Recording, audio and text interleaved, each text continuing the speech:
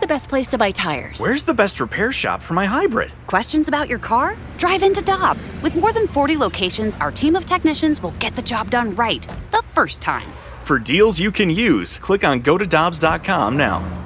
For over 2 decades, E&B Granite has been St. Louis's trusted name for kitchen, bathroom, and outdoor space renovations that are guaranteed to bring new life into your living spaces. Their skilled team will provide you with personalized customer service, fast turnaround times, and prices you won't find with big box stores. Support local and schedule a free consultation at enbgranite.com or call them at 314-645-9300, or better yet, stop by the showroom and explore their massive inventory. Again, that's enbgranite.com. Our friend Mike Sando is a senior writer at The Athletic, and he joins Michelle and Randy on the Brown and Crouppen Celebrity Line on 101 ESPN. Mike, it's always great to have you on here in St. Louis. How are you doing this morning?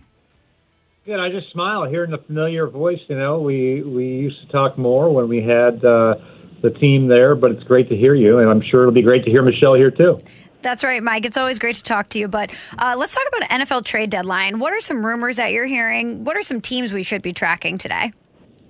Well, Philadelphia's been trying to get rid of some of their bad money, you know, on their team. Yet at the same time, they're in a race, right? In their division, they're probably going to win it. So I think they could be a team that is intriguing. Like, do they think they could win the division anyway? You know, offloading players. Is anybody really going to be a buyer? Because I think next season we're going to have a smaller salary cap, and if you have unused space this year, you get to carry it over. So I think that's why we're not seeing that many big moves. But they would be a team to watch, I think, for sure. And, you know, I think everyone's looking at Green Bay, like, are they going to get a receiver? But they never really do. So the deadline will probably pass, and they probably won't. I would if I were them. You wrote in The Athletic about the Patriots, who are now 2-5, and they look like they're not going to make the playoffs. But is there really much to sell in New England? Not really. You know, I mean, no one's going to, you know, make a big splash for the players on their team. I think that's one of their problems, right? I mean, they've obviously had great teams, but the individual parts on those teams, besides obviously Tom Brady and, you know, Rob Gronkowski when he was there, aren't overly appealing. So, you know, are they going to unload a Stephon Gilmore? Is somebody going to be a buyer for that? It seems like a long shot to me.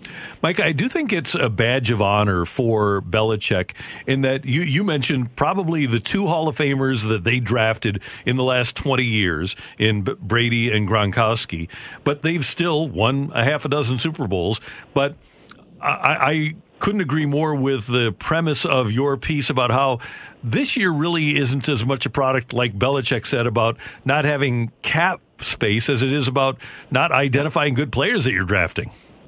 Absolutely. They have $3 million in their cap on the quarterback position. The Colts have $47 million, right? So you should be having somewhat of an advantage with having inexpensive quarterback play for the rest of your roster. I mean, the bottom line is Bill Belichick as a head coach has won 77% of his games when Brady started and 46% when he doesn't start. And that's the way it just is in the league, right? I mean, you can find any good coach.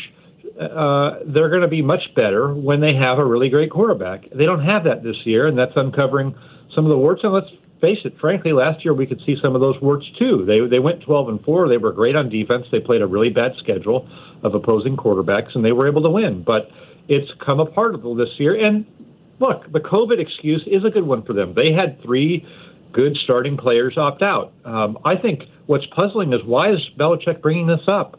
If he doesn't bring it up, I'm probably thinking, Buffalo went all in this year and they can barely beat New England. You know what I mean? Buffalo is trading for Diggs. I mean, they got Josh Allen. They're excited. They're really peaking. And they almost lost the dang game to New England, which can't do anything right. You're so right, Mike. By him bringing it up, it then opens up the criticism for him, us labeling it as an excuse. You're absolutely right. People probably wouldn't be talking about it had he not brought it up. But I want to ask you. I want to ask you about Lamar Jackson. So the Ravens lose to the Steelers. It was a big game. Everybody had their eyes on it. He threw a pick 6, 4 turnovers. Wasn't a great performance for him. And the conversation then becomes, can Lamar Jackson win the big one? Do you think there's a nugget of truth to that, or do you think it's a bit of an overreaction? The nugget of truth to it just is that there's a big gap between how great he is as a player and how great he is as a quarterback when you have to throw the ball more, right? I mean, that's the gap we're talking about. And so when you play, not so much in this Pittsburgh game, it was somewhat of a factor, but when they've had to play Kansas City in the playoffs or some of those big games, let's face it, the other team's going to score points, and you're going to get out of your comfort zone, and you're going to have to play the game in a way that they're not really set up to play it. So that just kind of is what it is. I don't think they're going to suddenly become great at that. It doesn't mean they can't win big games. I mean, heck, if there's a fumble down there and he fumbled it, I mean, that's on him. But they maybe win that game otherwise, right? I mean, it was really close to them winning the game. So I think we just have to not go overboard and say that Lamar Jackson chokes or he can't win the big game. I mean, look, most teams don't win the games against the best teams, right? They're just on that edge of they're clearly one of the best teams, but they haven't gotten over that hump. Mike Sando from The Athletic with us on 101 ESPN. And along those lines, Mike, I would think that Lamar is going to be dramatically affected by the loss of Ronnie Stanley. It's not an underrated loss by any stretch, but how does Lamar operate without his stud left tackle? I think he's better off than a lot of guys. If you couldn't move and were in a drop-back passing game, the opposite extreme of their offense would be the greatest show on turf where Warner's dropping back deep, and you got to have Orlando Pace holding up because it's a 7-step drop, and we're throwing the ball 25 yards down the field on every down, right? Well, what do? They had a 10-play drive late in the game in the fourth quarter. They went 69 yards, and they never passed.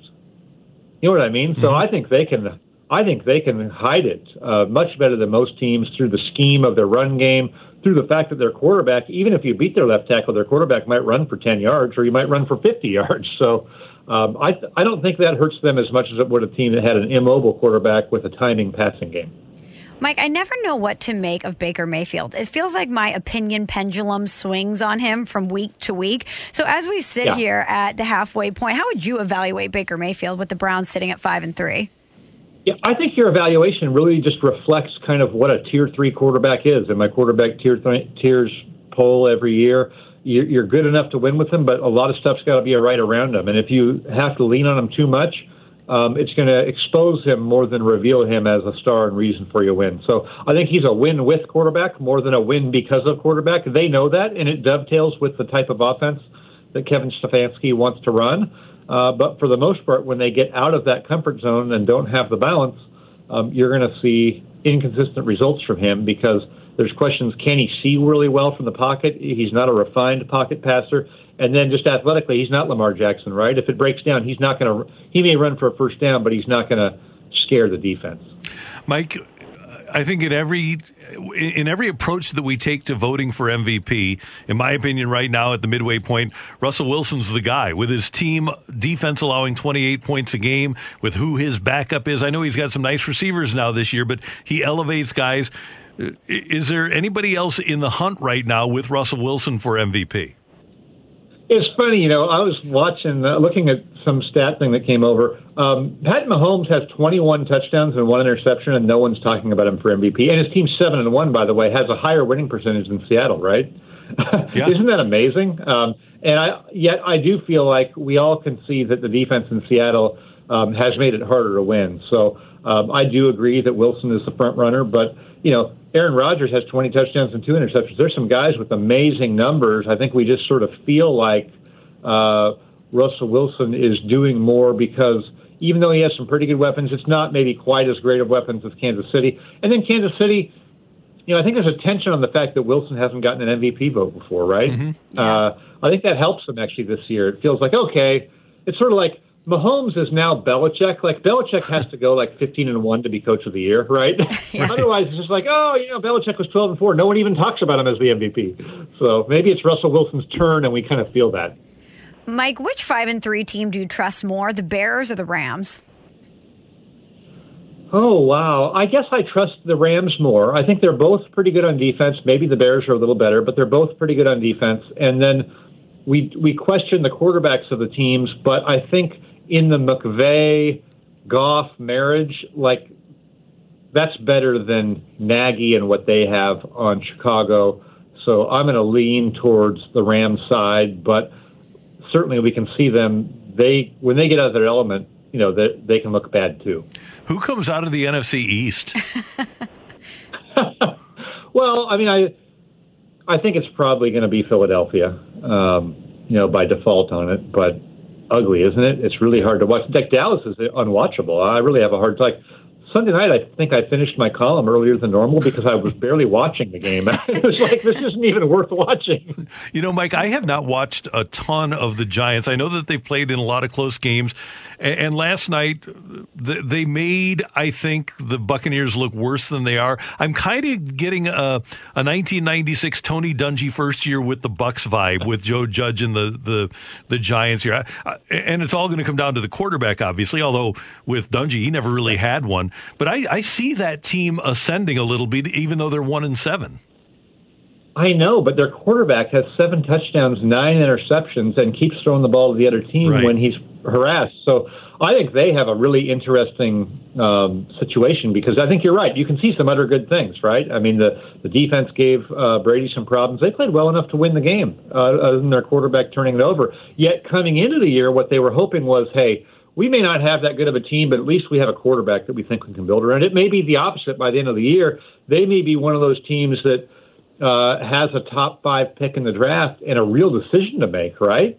I mean, are you going to roll with Daniel Jones for the next 3 years when he keeps doing the things he does decision-making wise, not protecting the ball, and they're showing graphics on the screen with Ryan Leaf's name in them, Yeah, and they really don't. You talk about them being in that game last night against a good team, and their weapons aren't that great. They'd be a different team, I think, with Saquon, and they don't have great wide receivers. Ingram, the tight end, is fine, but there's a lot of elements that he doesn't have either. Not to defend the guy, but they're doing. What I'm seeing is they're doing pretty well, but they still have needs. I think Judge is doing a good job, I guess, is what I'm saying.